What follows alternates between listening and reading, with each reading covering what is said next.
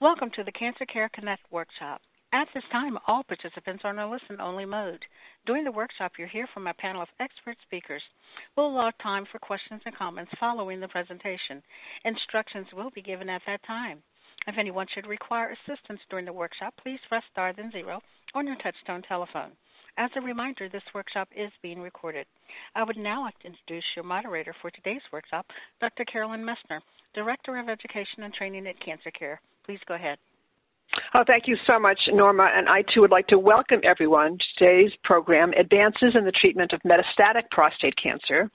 And today's program is a collaborative effort between Cancer Care and many other cancer organizations. And it is because of that collaboration that we've been able to reach so many of you on the call today. Now, we have over 305 participants on the call today, and you come from all over the United States, from both urban, rural, and suburban areas.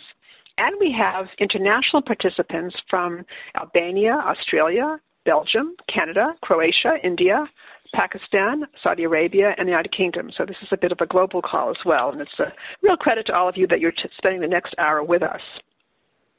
Today's program is supported by Clovis Oncology, Inc., Pfizer, and a grant from Genentech, and we thank them for their support of the program. Now, we have wonderful speakers on the program today. And I want to begin, before we begin actually with our speakers, I'd like to ask you a few questions before we actually have the speakers begin talking. So I'm going to start by asking you just a few questions. So the first question is, so on a scale of 1 to 5, with 1 the highest rating and 5 the lowest rating, please select your rating. I understand new and emerging treatments for metastatic prostate cancer, including the role of precision medicine. Number 1 is the highest rating, and 5 is the lowest rating.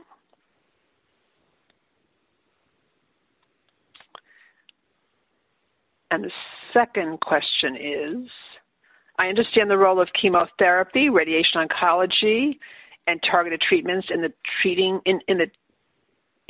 metastatic prostate cancer. Again, 1 is the highest rating, and 5 is the lowest rating.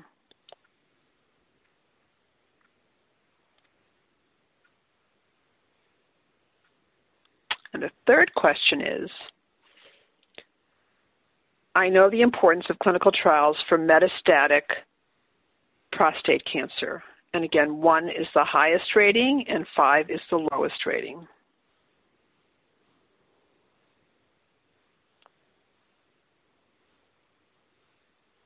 And the fourth question is, I know how to manage metastatic prostate cancer treatment side effects, discomfort, and pain. Again, 1 is the highest rating, and 5 is the lowest rating.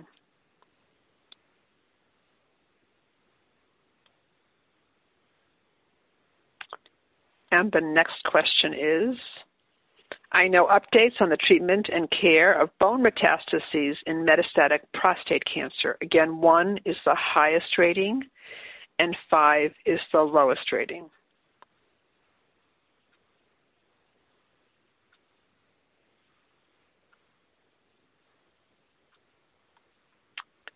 And another question. I know the role of physical activity for metastatic prostate cancer. 1 is the highest rating, and 5 is the lowest rating. Okay, I want to thank you all. It really helps us to get a sense of what you know coming into the program. And now I'm going to introduce our first speaker. And our first speaker is Dr. Susan Slovin. And Dr. Slovin is attending physician, Genitourinary Oncology Service, Sidney Kimmel Center for Prostate and Urologic Diseases, Memorial Sloan Kettering Cancer Center, Professor of Medicine, Department of Medicine, Weill College of Cornell University. And Dr. Slovin will be addressing advances in the treatment of metastatic prostate cancer in the context of COVID-19, the role of precision medicine, chemotherapy and targeted treatments, updates on clinical trials, new and emerging treatments for metastatic prostate cancer, including bone metastases, and tips to manage side effects, discomfort, and pain. It's really my great pleasure now to turn this program over to my esteemed colleague, Dr. Slovin. Thank you, Dr. Messner, and welcome, everyone. I'm rather tasked today to try to answer as much as I can in a very short period of time. And what I'm hoping to do is at least give you some information that will be helpful to your current condition or conditions, whatever it is or whatever they are. In general, I just want to let everybody know that there are so many treatments in prostate cancer, from diagnosis to later on in the disease, that I always tell people there's absolutely no need for anybody to be as anxious as they used to be many years ago. Let me start first by making a very clear distinction between patients who present initially with disease that has gone beyond the confines of the prostate gland and has gone, for example, to lymph nodes or to bone. We call them non-castrate because they're not under the influence of hormonal therapy, and these are patients who at the time of diagnosis would benefit from a variety of different treatments. It used to be that when patients had disease that we considered to be metastatic at diagnosis, it was a very hopeless situation, and I'm very pleased to say that we have so many treatments now for patients who present with disease outside the gland that we are really making significant strides, including improvements in quality of life as well as other parameters that we measure. So for patients who come in, there's no less than about 5 different approaches to somebody who comes in with disease at the time of diagnosis. We know that androgen deprivation therapy, that could be as an injection into the buttocks or under the skin of the abdomen, works by reducing testosterone, which feeds the cancer. But is that enough? And I would say that if somebody is very frail, older, that should be more than enough. But in a much more robust person who has very few by way of medical issues, we have a whole compendium of new drugs that can be used to treat in this scenario. Of course, depending on a variety of other factors such as medical problems and activity levels and perhaps age, a discussion should always be made with the physician and the patient regarding what might be more compatible with the patient's quality of life and perhaps provide fewer side effects. So we know that if somebody comes in with greater than 4 bone metastases that you can see on imaging, there are data to support the use of the addition of a chemotherapy drug, docetaxel, to first-line androgen deprivation therapy. And that's been shown to control the disease very effectively. People for whom I would recommend the use of chemotherapy might include people with a very large tumor burden, meaning a lot of disease seen on scans, somebody who is symptomatic, meaning they don't feel well, they're not eating, or somebody who is in pain just in the whole total body where they just don't feel well. And we've seen remarkable responses and durability of responses. There are 2 or 3, other what we call anti-androgens, which are, again, medications, oral medications that continue to block the source of testosterone. One is called enzalutamide, its relative apalutamide, and another drug called abiraterone. These are oral hormonal agents. They work in a very similar manner, but there are nuances. And they can be used in the same situation. So somebody who does not want chemotherapy or whose disease is fairly limited in terms of metastases, any of these drugs can be used. And it's really up to the decision of the physician as to whether he or she thinks that one is better over the other, because they can have differing side effects, and there might be a predilection of some toxicity in an older versus a younger person. Now, what happens if this doesn't work? Let's say the patient has been on treatment and now the PSA begins to rise despite having been on hormonal therapy and maybe 1 or 2 of these. We now will refer to patients who have castrate-resistant disease, and it doesn't mean that you just have to have disease that's gone everywhere else. We have patients who have had rising PSAs after surgery or radiation, with PSA as the only manifestation of their disease relapse, for example, and these patients may be treated with hormonal therapy. But what if the hormonal therapy doesn't work and your scans still look nice and clean?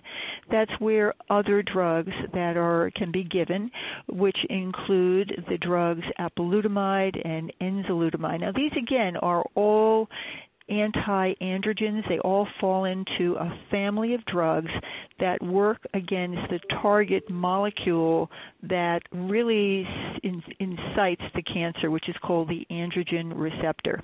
Now, your doctors are all aware of these drugs. They're very standard drugs, and they can be given either in somebody who's newly diagnosed and has progressive disease or becomes resistant to therapy later on in the disease cycle. Anytime a patient is either newly diagnosed or has progression of disease, clinical trials play a pivotal role. Why? Because sometimes we are using standard drugs in a different way. We can use them on a different schedule or use them in combination with biologic agents or other agents that may target the cancer. And sometimes doing a combination of the two drugs or even three drugs may offer very significant benefit. So one should always be aware that the clinical trials are not, quote, unquote, for guinea pigs, unquote. I hear this quite a bit, I don't want to be the guinea pig. 90% of the time, this is a clinical trial that will afford you the opportunity of moving a drug that we know has been approved and used with tremendous success, particularly later on in the disease, but we're bringing it earlier, and it may be even more beneficial earlier than it was later because there's less disease. So all of these have been used to really the patient's benefit. Now, when we are treating patients with cancer, whether they're on hormonal therapy or they have progressed through standard therapies and have worsening disease, it's always important to have people involved in palliative care. Now, what does that mean? It has a very bad reputation. People think of palliative care as end-of-life care. Palliative care refers to having people involved from the time of diagnosis until the time that your cancer becomes more symptomatic. These are people within the community, the doctor's community essentially, and the hospital or office community, depending on where you go, that will provide you with information or provide you with care throughout the entire continuum of your disease. If you have back pain, well, maybe there's a rehab specialist who will help you with your backache.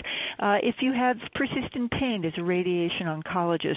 What if you need an intervention for a slipped disc or a herniated disc? Well, then there's somebody maybe from anesthesia pain who can give you an epidural injection. So having people be part of your care from the beginning is extremely important. It does not mean that if we talk about palliative care that this is an end-of-life issue. It's really to intercede with any intercurrent issues that may come along during your treatment lifetime.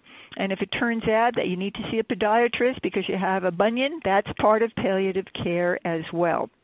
Now, at this year's American Society of Clinical Oncology meeting, there were a lot of updates that were really reaffirmations that a lot of the drugs that have been approved for prostate cancer, both very early or late in the disease, still have benefit many years out.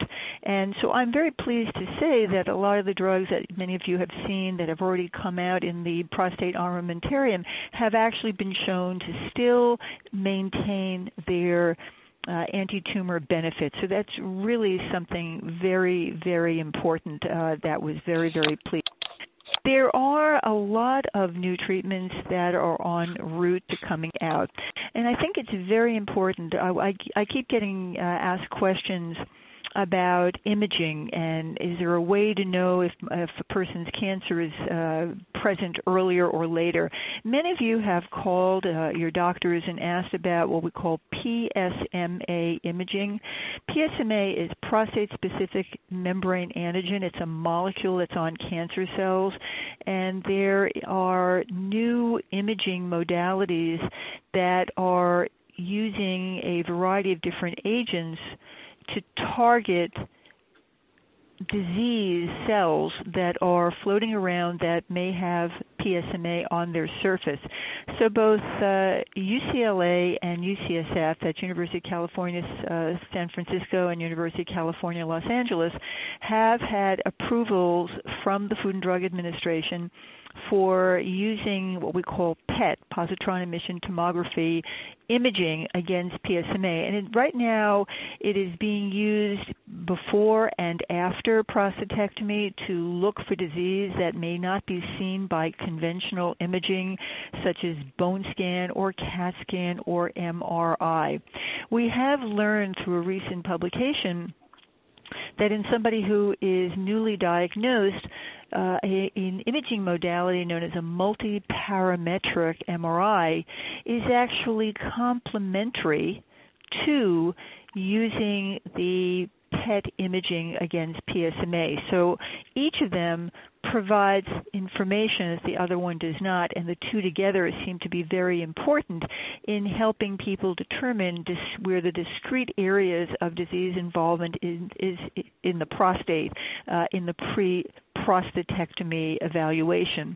In post-prostatectomy, the idea of using these scans is to determine what patients may benefit from salvage radiation. For example, if you use it and you find there's disease in a lymph node that's in the chest or a lesion in the bone, that automatically would tell you that this is not a good candidate for someone who should get radiation to the area where the prostate had been, largely because there's disease already outside the gland. Other things to keep in mind is the role of genomic profiling, and there are so many different companies out there trying to help people determine whether or not their cancer is going to behave in a more aggressive or lethal manner versus that which is very indolent. I can tell you right now that the new standards are that if you have a family history of prostate cancer or have metastatic prostate cancer, it is really important for you to have your tumor profiled to see if it is sensitive to any number of novel agents, including two recently approved agents known as PARP inhibitors, olaparib and rucaparib. Both of them are oral agents that seem to work to control cancers that express the BRCA2 gene. So BRCA is breast cancer 1 and 2. This is a unique family of cancers where mothers and aunts and grandmothers sisters may have breast and ovarian cancer, but the men in the family who carry BRCA2 can also have prostate cancer. So knowing this may give us an alternative for other treatments down the line if your tumor expresses that. Also, there's a pattern known as microsatellite high, or P10, that's TEN loss, which also may help identify patients who may benefit from different treatments. And so there's a lot of data out there to suggest, and again, it's all investigational, but definitely that there may be, in some situations, if your tumor expresses microsatellite high, it may be very responsive to a series of drugs called checkpoint inhibitors. If there's P10 loss, it may be very sensitive to a completely different category of drugs. Let me add two more, I think, important pieces of information. And if you've learned one new thing today, then I will have done my job. Treatment of prostate cancer in the context of COVID-19. I have continued to treat my patients where it has been necessary to do so. People who have had COVID-19, for example, patients, clearly at some point they have to go into quarantine, but they are certainly amenable to continuing with their treatments. For patients who are so fearful of COVID-19, you will find that it is very safe to give chemotherapy and that we have been doing it without any issue whatsoever. There does not appear to be any worsening risk, particularly given the fact that many chemotherapeutic agents tend to not really drop the blood count sufficiently to warrant concern. So if you need treatment, please don't use your fear of COVID as a means to avoid treatment. If you need it, you need it, and that's basically it. I will just close with one final statement. There are a lot of different things out there to manage side effects, discomfort and pain from anesthesia pain service, where epidural injections or injections to a joint can be given to help relieve pain. We use radiation very frequently, as you will hear from Dr. McBride, and not to mention that there is the component of being active and having physical therapy often intercede earlier, as you will hear from Ms. Wilson. So I apologize that this is very brief. I'm happy to answer questions in a bit. And Carolyn, back to you. Thank you. Thank you so much, Dr. Slocum. That was really outstanding, just a wonderful presentation, and so much. You really managed to get so much information out to people in such a limited amount of time. It's amazing to me, and I know there'll be questions for you during the Q&A, so thank you so much. And our next speaker is Dr. Sean McBride. Dr. McBride is a radiation oncologist, Memorial Sloan Kettering Cancer Center, and Dr. McBride will be addressing the role of radiation in the treatment of metastatic prostate cancer, the types of radiation treatments, radiation treatment for bone metastasis and pain, and guidelines to prepare for telehealth, telemedicine appointments with your healthcare team, including technology and list of questions. It's really my great pleasure to turn this program over to my esteemed colleague, Dr. McBride. Thanks, Dr. Mesner. I appreciate the introduction, and I appreciate the opportunity to be here today to discuss the role of radiation in metastatic prostate cancer. So I think we have to divide metastatic prostate cancer into two categories, and the role that radiation plays in each of those two categories is quite different. The first category where radiation plays an actually quite important role is in what's called oligometastatic prostate cancer. And this has a variety of definitions, but one of the most common definitions is men who have prostate cancer that's spread to the bone with 5 or fewer prostate cancer tumors in the bone on standard imaging, meaning a CT scan or a bone scan or occasionally an MRI. These can be men that are newly diagnosed with prostate cancer or men that have recurrence of their prostate cancer after primary treatment to the prostate, namely surgery or radiation. So in newly diagnosed oligometastatic prostate cancer, radiation plays an important role insofar as giving radiation to the prostate can extend a man's life. And that is a research finding that is relatively recent. Within the last 2 years, a large randomized controlled trial run out of the United Kingdom showed that men with low volume metastatic disease, specifically men who have 3 or fewer sites of prostate cancer tumor in the bone, radiation to the prostate extends a man's life compared to just doing hormone therapy alone. Now, what kind of radiation was used in this trial? Well, there's 2 broad types of radiation. There's external radiation and there's internal radiation called brachytherapy. Brachytherapy we do not use in men with oligometastatic prostate cancer. So the type of radiation that we use is external beam radiation therapy. And oftentimes this external beam radiation therapy is IMRT, meaning it's intensity modulated radiation therapy, and it's image guided, meaning each day that you're getting your radiation, we do a series of images, namely a low-dose CT scan, to make sure we're being as precise as we need to be. The length of the radiation can vary. There's something called moderate hypofractionated radiation, and these are radiation treatments that are typically 4 to 5 weeks in length. And again, this radiation is just to the prostate. The alternative is what's called SBRT. CyberKnife, something you probably hear about frequently, is a type of hardware that enables us to deliver SBRT, stereotactic body radiation therapy. This, instead of being 4 to 5 weeks, this is typically 5 treatments delivered over a couple weeks. Either one of those 2 treatment regimens, either the 4 to 5 week radiation regimen or the 5 treatments delivered over a couple week radiation regimen, both targeted to the prostate, are standards of care that can be offered to gentlemen who have newly diagnosed oligometastatic prostate cancer, meaning prostate cancer just present in 5 or fewer locations.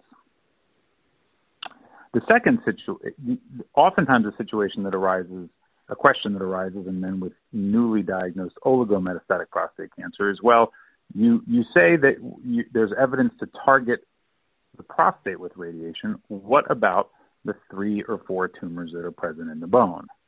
And certainly technically, this is quite easy to do. Oftentimes we will target prostate cancer tumors in the bone with radiation that is 1, 3, or 5 treatments in length.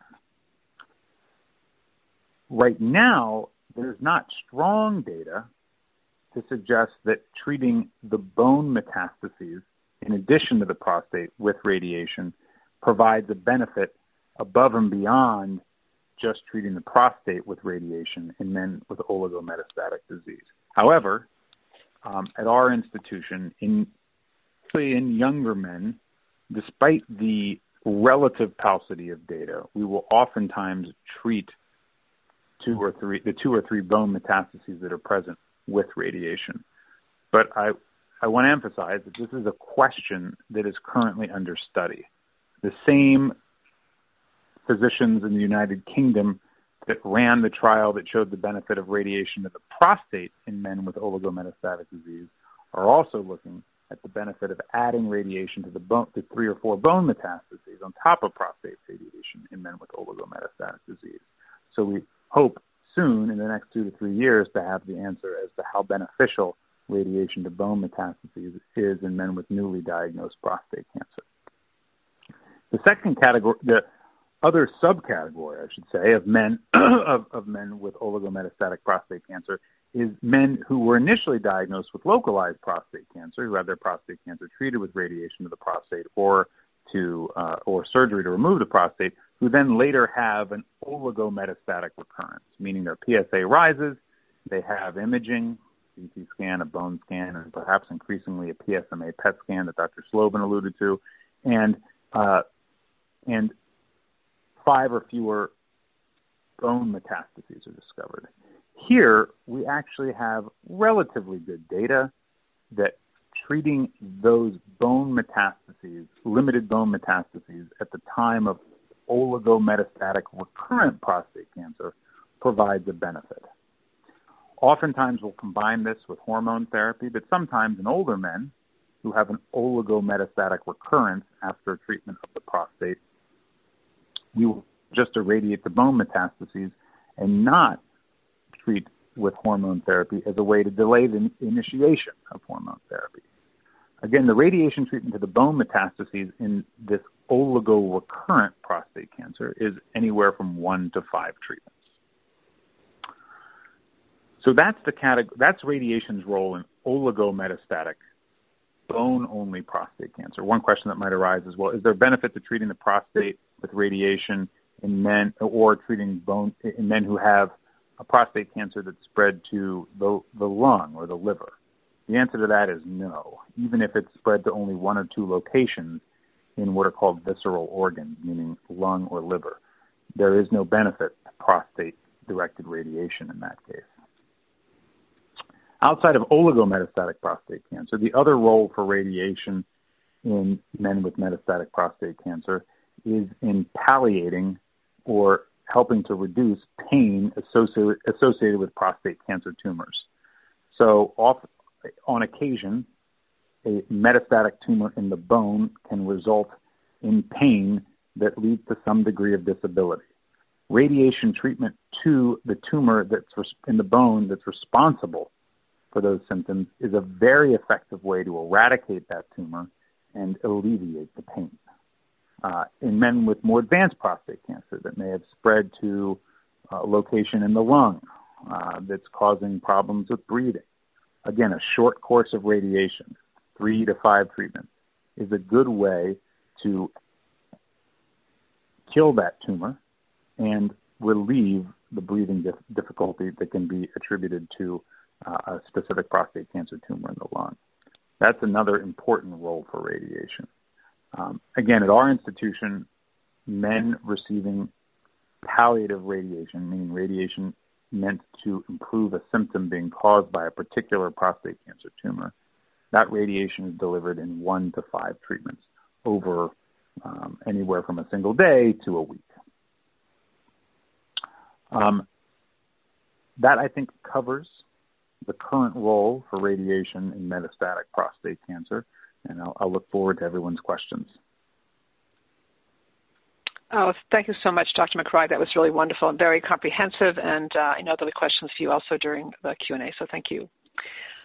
And our next speaker is Ms. Donna Wilson. Ms. Wilson is a clinical fitness specialist, Integrative Medicine Center, Memorial Sloan Kettering Cancer Center, founder and head coach, Empire Dragon Boat Team, BCS, ACS. And Ms. Wilson will be addressing the role of physical activity. And it's really my great pleasure now to turn this program over to my esteemed colleague, Ms. Wilson. Thank you very much, Carolyn. I have been working with people with any type of cancer and many men with prostate cancer for over 20 years now at Integrated Medicine. And I can tell you that exercise is first. I'm going to tell you it's safe. And it's safe to move. You know, we might have to modify things according to the level and the stage of disease that you're at, but most importantly, it's to move. And that is my tagline, keep moving. The American Cancer Society and the American College of Sports Medicine has come up with that we should have people moving 150 minutes per week. And that could incorporate some movement, like biking, or it could be walking on the treadmill, or doing an elliptical, or walking in your home. We're going to talk about a little bit how you can exercise in view of this COVID situation. And resistance training. You know, the resistance training is good for many things, not only because I know with a lot of the treatments you get, you're losing muscle mass. And, of course, that makes the muscles atrophy a little bit, and you don't feel as well. Well, you can change that. I have worked with many, many men over the years that we have changed them to get strong again and to feel like they have a better body image because they are physically strong. And it's consistency. You can do it either with weights, or we can do it with elastic bands, or we can do it with body weight exercises, or we can do it isometrically. And then there's also stretching in for the flexibility you have. And the other side of that resistance training is for your bone health. Because many of you are on hormone therapy, sometimes you can get the problems with osteoporosis. So we really want to make sure that we do those extra bone strengthening exercises and putting exercise and muscle power onto the bone. I think the most important thing I can't stress enough is that I have seen dramatic changes in people when they start moving. I know that many of you get sort of paralyzed and become more sedentary with, the diagnosis.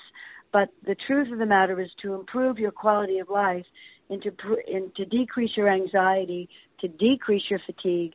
Many times some of the pain is related to really very tense and tight muscles and tight ligaments and tendons.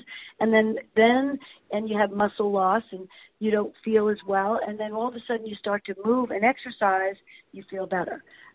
We do, and many times I had a class at Integrated Medicine just for men for exercise, with exercise and with prostate cancer, and we did a lot of pelvic floor exercises because that many times can be an issue. I mean, there's so many things you can do. I really want to stress, too, one more thing, is that during this COVID time, in this last year, I still am seeing many, many patients, but I do a lot of Zoom classes. And I have up to 150 people on my Zoom classes. All the men that used to be in my men's prostate cancer exercise program are there, and they're exercising with me 4 times a week. There's no reason you don't need a lot of space. You don't need to go to the gym. You can do it in 3 feet of space. You can use a towel and do isometrics for your upper body. You can do squats to get all those large muscle groups. And as you know, the large muscle in your thigh, that quadricep, is the first muscle to get weak when we become sedentary. Then you can't get out of a chair. You can't do the basic things in life. So I think the most important thing is you can set yourself up and do a very simplistic, easy program by adding wall push-ups and getting down to chair push-ups or down on the floor, getting those large muscle groups, so push-ups, squats, those kinds of things, walking in place or jogging in place, getting the heart rate up. Those are all the things. Stair climbing, the easiest, simplest thing in the world, but a best cardiovascular exercise you can do. I can tell you collectively there has been research to show that people with prostate cancer, men with prostate cancer, can improve their quality of life with exercise. So it's collectively and consistent that the evidence has been quite compelling that we can improve the quality of your life during this time. So I will stop here. I want you to know that I am passionate about it, and I have seen change in people, and I know that the most important thing that you can remember, and in your head, remember, keep moving. Get up every hour. Do something, even if it's walking up and down the stairs or doing 10 knee lifts, but just keep moving. The less you move, the weaker you get, the tighter your muscles and ligaments and tendons get, and the less you can do. But a little bit of exercise can go a long, long way. Thank you very much. Oh, thank you very much, Ms. Wilson. I know that after hearing Ms. Wilson, many people have signs around where they live with her tagline, keep moving. And so I suspect that many of you, if you haven't done this already and haven't heard her speak before, you may start doing that too, and those signs really are wonderful reminders. So thank you. Thank you, Ms. Wilson. And now we do have time for we're actually now going to take some more questions. I'm actually going to do some more questions to all of you before we actually move on to the questions. So I'm going to ask that you all just participate in brief polling questions that we have. And so just to see what you've learned from today's program. So the first question is, as a result of what I learned in this workshop, I have greater knowledge of new and emerging treatments for metastatic prostate cancer, including the role of precision medicine. And again, it's a rating, so 1 is the highest rating, and 5 is the lowest rating. Okay, and then the next question is, as a result of what I learned in this workshop, I feel more confident in accepting chemotherapy, radiation oncology, and targeted treatments for the management of metastatic prostate cancer. And again, rating the highest is 1, and the lowest rating is 5. And then the next question is, as a result of what I learned in this workshop, I am more likely to participate in clinical trials for the treatment of metastatic prostate cancer, with 1 being the highest rating and 5 the lowest rating. And then we just have a few more questions for you. The next question is, as a result of what I learned in this workshop, I have greater confidence in knowing what to do to manage treatment side effects, discomfort, and pain. Again, 1 is the highest rating, and 5 is the lowest rating.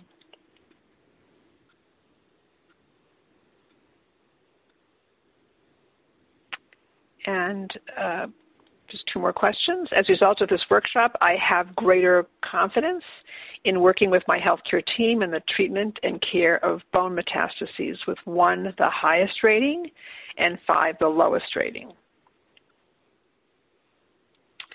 And then the last question is,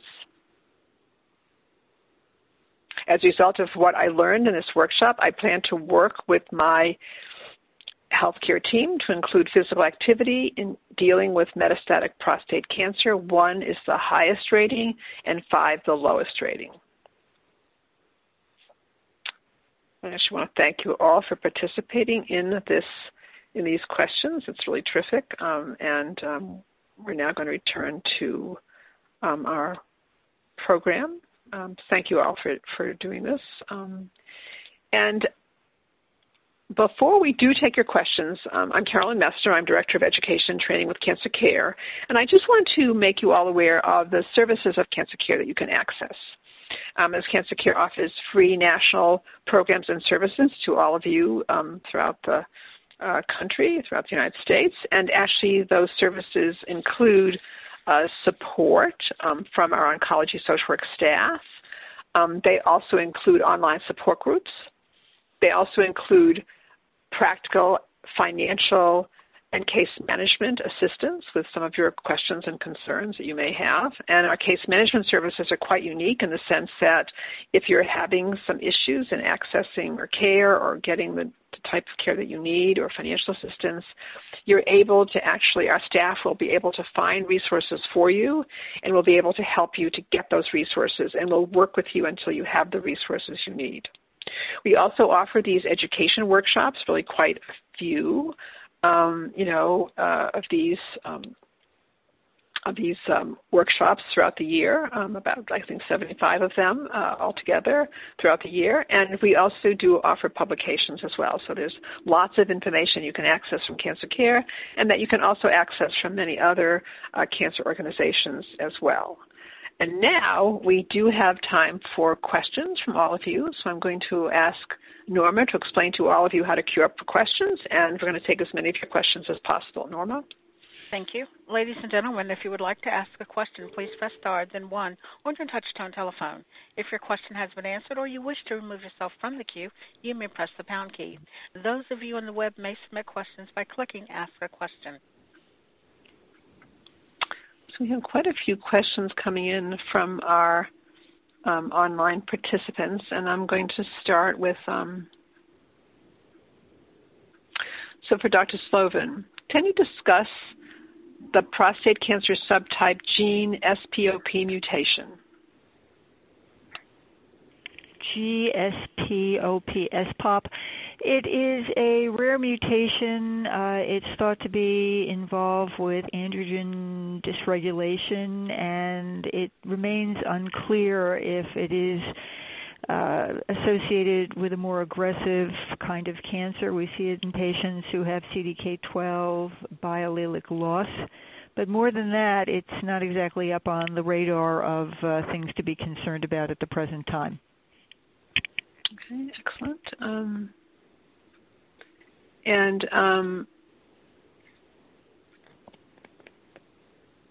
The other question is, what is a logo? Is that Dr. McBride or just that Dr. Slovin? I have no idea what logo is. OLOGO. Oligo. Sean? Oh, yeah. So oligo metastatic prostate cancer is basically prostate cancer that's spread to only a few locations in the bone.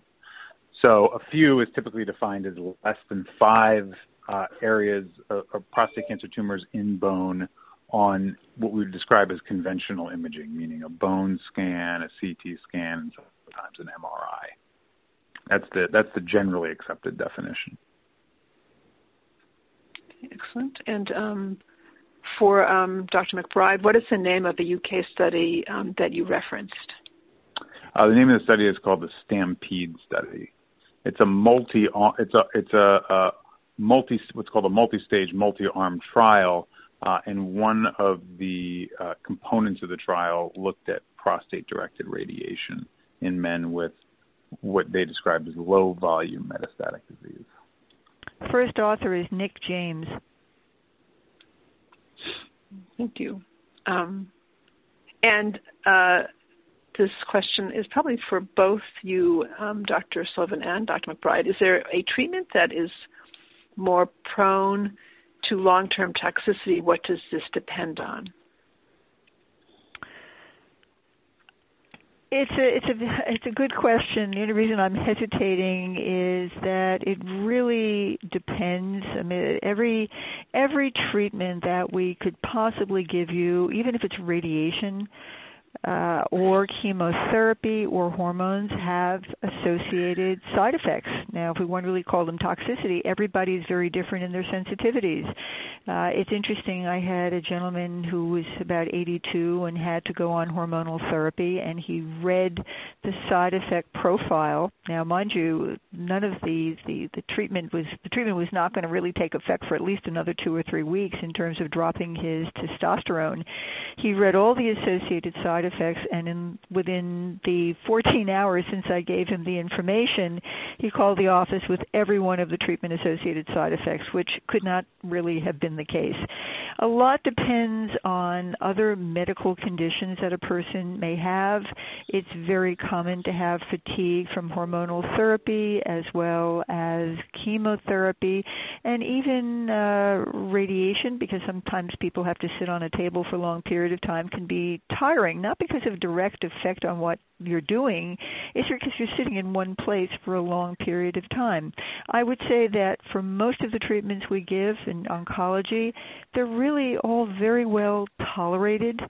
Clearly, somebody who's very frail and ill for other reasons may not be able to tolerate the treatment as well as other conditions, and therefore sometimes we have to reduce the dose or reduce the treatment time in order to get them through the same treatment that other people may just breeze through. Sean, do you have any other comments about toxicity?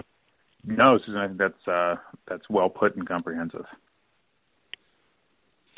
And actually, there is a question along those lines about taking let's see, a lot of online questions here.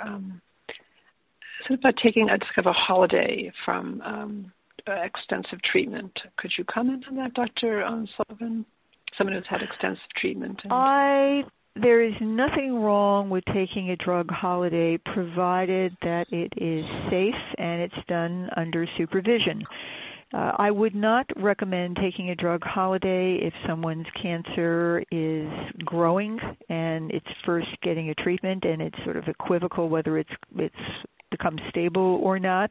I certainly would not do it if the person is having symptoms, but any and all discussions really should be with your medical oncologist or radiation doctor or whomever is treating you to get a sense of the risks of discontinuing treatment for a period of time. I know that very often sometimes patients have made plans. They're going through, let's say, primary radiation therapy, or they may be getting radiation for pain control.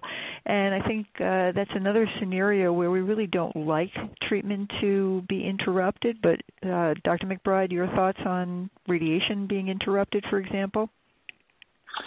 Typically we would recommend strongly against radiation being interrupted. Mm-hmm.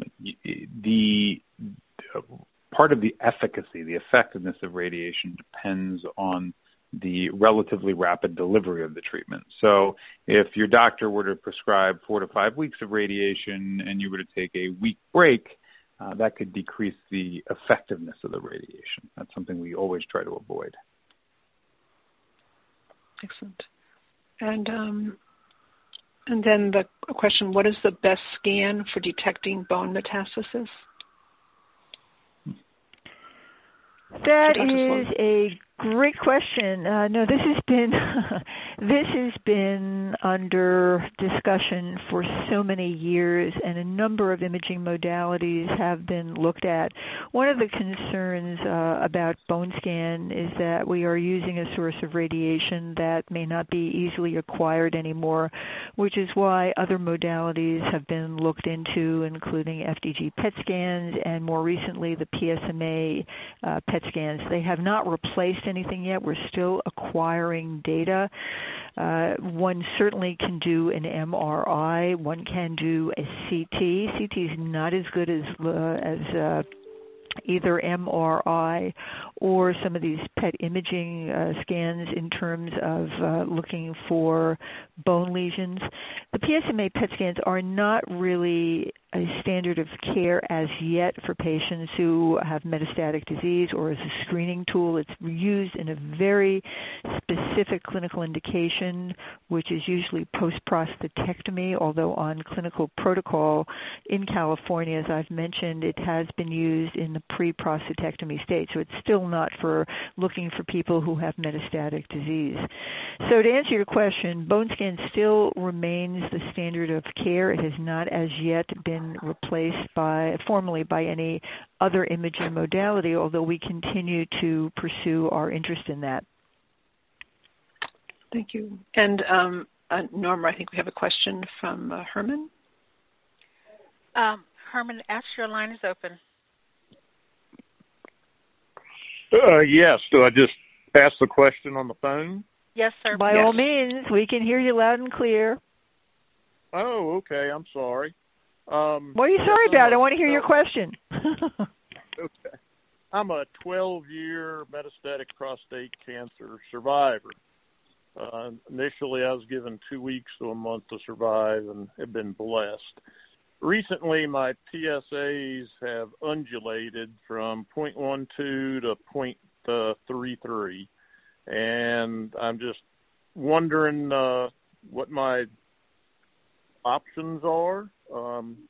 Tried to get a gallium-68, the PSMA PET scan in clinical trial at Duke University, but it was canceled due to COVID. And whether that PSMA PET scan may show some microscopic cancer that could be treated by radiation or some other modality.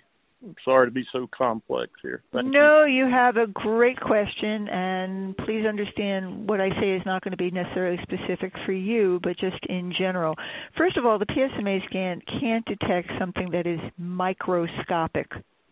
Even though it has wonderful sensitivity and specificity, it can only see something with a certain level of detectability. But microscopic, you would need a microscope. So it can't pick up tiny little things that can't be seen by the naked eye. It's only things that we can see with the naked eye. And it's based on what we call SUV, standardized uptake value, and the way the radiation is sort of counted. And that's what tells us, but it's not microscopic. What you described, sir, is what we call a biochemical relapse, which means that the only indication that your disease is active once again, now I didn't say metastatic, but is active once again, is a PSA that has returned post-surgery. Now, I'm assuming that's all you've had and no radiation previously, but when people have a biochemical relapse, there are several imaging modalities that we do, although what you mentioned about the PSMA is still not standard. It's considered investigational, and it only will pick up any malignant cells that have PSMA on their surface, and there still could be prostate cells that don't have that marker on its surface as well. But the standards of care have always been doing an MRI to look at the area where the prostate had been to see if there's any possible regrowth of the prostate cancer. Usually for the PSMA scans, you need a PSA of 0.2 in order to get on the clinical trials. We have what we call an Axumin scan, which is a kind of PET scan, but again, insurance will only cover it if your PSA is 2. So standard of care have usually been the MRI and maybe a bone scan or a CAT scan just to make sure there's no evidence of any disease outside of the area of where your disease had been.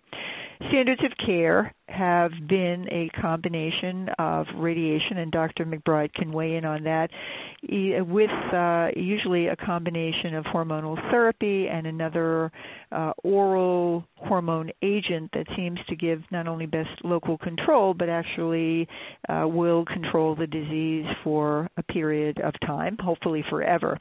Dr. McBride, do you want to just add on to the salvage nature of radiation? Yeah, so I think if a guy has a biochemical recurrence if he's opted for surgery at initial diagnosis and has what's called a biochemical recurrence, meaning a detectable PSA, because after surgery you should have an undetectable PSA. So if he has a detectable PSA that's rising and is in the decimal point 2 or 0.2 range, then the first thing we typically do, as Dr. Slovin alluded to, is get some imaging, try to locate the recurrence, but typically because it is microscopic, meaning you can't see it with the naked eye and thus can't see it on imaging, we don't see anything. But we know that the cancer is potentially still curable if it's confined to the prostate bed and the nearby lymph nodes, and if we treat it with radiation to those two locations. And so we make an educated estimation that the prostate cancer is confined to that area and then deliver radiation to the prostate bed and to the nearby lymph nodes, oftentimes in combination with a short course, 4 to 6 months of anti-testosterone medication or hormone therapy. That is a very good option for men who've had a biochemical recurrence after surgery, where the imaging either doesn't show anything or it just shows prostate cancer limited to the prostate bed or the nearby lymph nodes. Excellent. Thank you. And we have another question from... Next question comes from Ron R. Your line is open. Yeah, thanks for taking my call. I almost feel a little better now about the information you've given me. I have two quick, short questions. Once you have recurrence and you have your prostate out and radiation, you still have biochemical failure, you put you on hormone treatment, and you still now have a rising PSA after 2 years, and that's where I am right now, it brought it down to undetectable, but now it's rising. It's almost up to 0.6 now. All the studies I show, and it probably shouldn't get online too much until you validate where the information is coming from, but they seem like they give you another drug, like apalutamide, along with your hormone treatment, or any other kind of drug combined. Doesn't really show it's not very promising. It's almost, it doesn't show like it buys you much time at all. It seems like it's always like a 30-month clinical trial or something, and with the drug it gives you an extra 4 months, and without it's like 30. It's almost within the margin of error, which is so discouraging. It doesn't seem like all these other drugs after you have a recurrence that really anything really helps much. And the other question is, what actually kills you when you have prostate cancer? I mean, I have just in 2 of my bones. I feel fine. But what actually kills you? I mean, it seemed like I'd have to have a lot more going on in my organs to actually kill me. Ron, thank you. That's an excellent question. I think I'm going to ask Dr. Slovin to address this in a general way. And then we, of course, advise you to go back to your treating healthcare team. But Dr. Slovin, if you could address this generally. Let me... No one quite has asked me that question in that way, but I salute your candor and I appreciate it, and I hope you're feeling well. But I do understand your anxiety. I hear this quite a bit. What I'm going to tell you is death from prostate cancer competes from death from natural causes. And you would be amazed at people who pass away as a result of a heart attack, a stroke, they broke a hip, they had a bypass operation, or they fell and they sustained some major injury. Believe it or not, that's what we see from the age of 70 onward. Very hard to predict. It is really very rare that if I do have somebody dying of prostate cancer, it can be any number of reasons why. The patient may have other intercurrent problems. They could have a pulmonary embolism. They could have a blood clot. They may need an operation for something completely different. I don't see that many people really dying of or from prostate cancer, but if those have prostate cancer, it's usually due to what we call marrow suppression. They have so much disease in their bone that the cancer cells are replacing the normal elements that would be able to maintain the normal level of your hemoglobin and white cells. So people sort of drift and they may need transfusions. That's one possibility, and as I said, these are all rare. The second possibility is if somebody develops disease in the liver, another very, very, very rare site, and it's usually in a patient who has an unusual form of prostate cancer. But sometimes, again, here too, you're replacing the normal liver aspects, and as a result, the liver doesn't function, and people fail.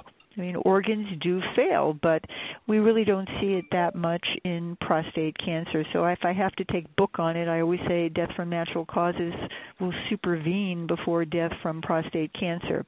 In answer to your first question, I apologize if I'm sounding as if I'm, monopolizing the conversation, but the issue of the PSA, I can't get excited. If you're on hormonal therapy right now, in the setting of metastatic bone disease and your PSA is a whopping 6, I really can't get excited about that. I deal with people who have PSAs of 23,000. What you're reading in the literature is based on medians. It's looking at a very large population of people and just from a biostatistical standpoint showing overall benefit. But that doesn't mean you only have 4 more months to live. It just means that if you're looking at the statistics, this is what it's showing compared with other drugs. But we do know that patients can live years on certain treatments. I mean, all these drugs, apalutamide, enzalutamide, abiraterone, docetaxel, cabazitaxel, PARP inhibitors, checkpoint inhibitors, all of those are amazing in the responses that they can provide in patients and giving the lives living longer. So I would not be hooked on this idea, I only have 4 months to live. What's the reason to even continue? Believe me, I mean, I've had patients 5 years on certain drugs, and if A doesn't work, and you turn it around, and then B will work. And I would not be at all disparaging anything about that whole idea. That's the whole purpose. Years ago, we only had one drug, and when that drug didn't work, people died. Now people are living longer. When I first started in this field, I never had people go 25 years living with prostate cancer and dying of something else. One of my patients was told he would be dead in 5 years, and yet he went 23 years and died of problems with his kidney for poorly controlled blood pressure. So all I'm saying is please don't take the words as gospel. They're really meant for us as physicians to get a sense of comparison between drugs. But the reality is people live a heck of a lot longer than what is said into the literature. Sorry to be long-winded there. I think that's probably very helpful. I hope that's helpful to you, Ron. Please do feel free to contact us at Cancer Care with further questions you may have, and also, of course, speaking to your healthcare team. But I hope that you all get that message very clearly that, indeed, what Dr. Sullivan has said is that actually the treatments are so advanced now and so different than in previous years, so that we don't want people to feel that we do these programs because we want people to know about all the new treatments that are available. And I guess the takeaway for all of you, so I'm going to ask each of our speakers to actually end with perhaps a takeaway from today's program, which might be helpful to everyone to hear. So I'm going to start with Dr. Slovin, if you would just go first with just a brief takeaway that we want people to take away from today's program. I would say that there are so many new treatments out there that there's absolutely no cause for people to be worried about their survival. The other thing is that clinical trials still remain a very important aspect of the treatment armamentarium, with an opportunity to have things that really could change your life early on in the disease as opposed to waiting later on. So always consider a clinical trial. Excellent. Carolyn? And Dr. McBride, do you want to add anything in terms of also your takeaway to the audience of what you'd like them to, a high point that you'd like them to remember from your perspective? I think the one thing I would emphasize is the increasing utility of radiation in men who have oligometastatic disease, whether it's newly diagnosed, whether it's after primary surgery, and even whether it's after progression on hormone therapy. Very targeted, very precise radiation to the limited number of active metastases can provide durable control and minimize morbidity and keep guys on treatments that they're tolerating quite well. Excellent. And Ms. Wilson, do you have any comment there? Your takeaway? I would like to say, with treatments being improved and longevity being there, make sure that you use exercise as part of your medicine and part of your program, and to keep moving, because if you don't, then just the aging process of the body, and you don't move and you might fall or you have bad balance. But just doing even 10 minutes a day, I would suggest, to keep moving and exercise. And any questions, please just let me know. Thank you. Keep moving. Excellent. Keep moving. That's a very good point. And I'm just going to also say to everyone that there is great light at the end of the tunnel that you were hearing here today about where we are today from all of our physicians on the call and from Ms. Wilson. And from my perspective as a social worker too, that basically there is a lot out there for you. Please work with your healthcare team. And I think, as Dr. Sullivan said, the literature is one thing, but what you want to talk to your physician about you and what is best for you. That's really what you need to do. That's incredibly important. And also, I do want, you are all living in a very complex time at this time in the world, and we do want you to be sure that you do take advantage of your health care, that you go in for your visits, that you see your doctors, that you take advantage of the telehealth, telemedicine appointments as well when you have questions and concerns. Those are very powerful meetings with your doctor, as well as to take advantage of all the support that you can get, the support groups, the chance to talk with someone on the phone. Those are all very important interventions as well, so that you can carry on with your treatment and with your family in terms of your life and all that's important to you. As we conclude the program today, and I know that there are many, many more questions in queue. This is a very large group today, and so we were not able to take everyone's question, but I hope that you got the sense that there's a lot out there for you, and we want you to be sure that you benefit from all the advances that have occurred. And that's why we do this program today.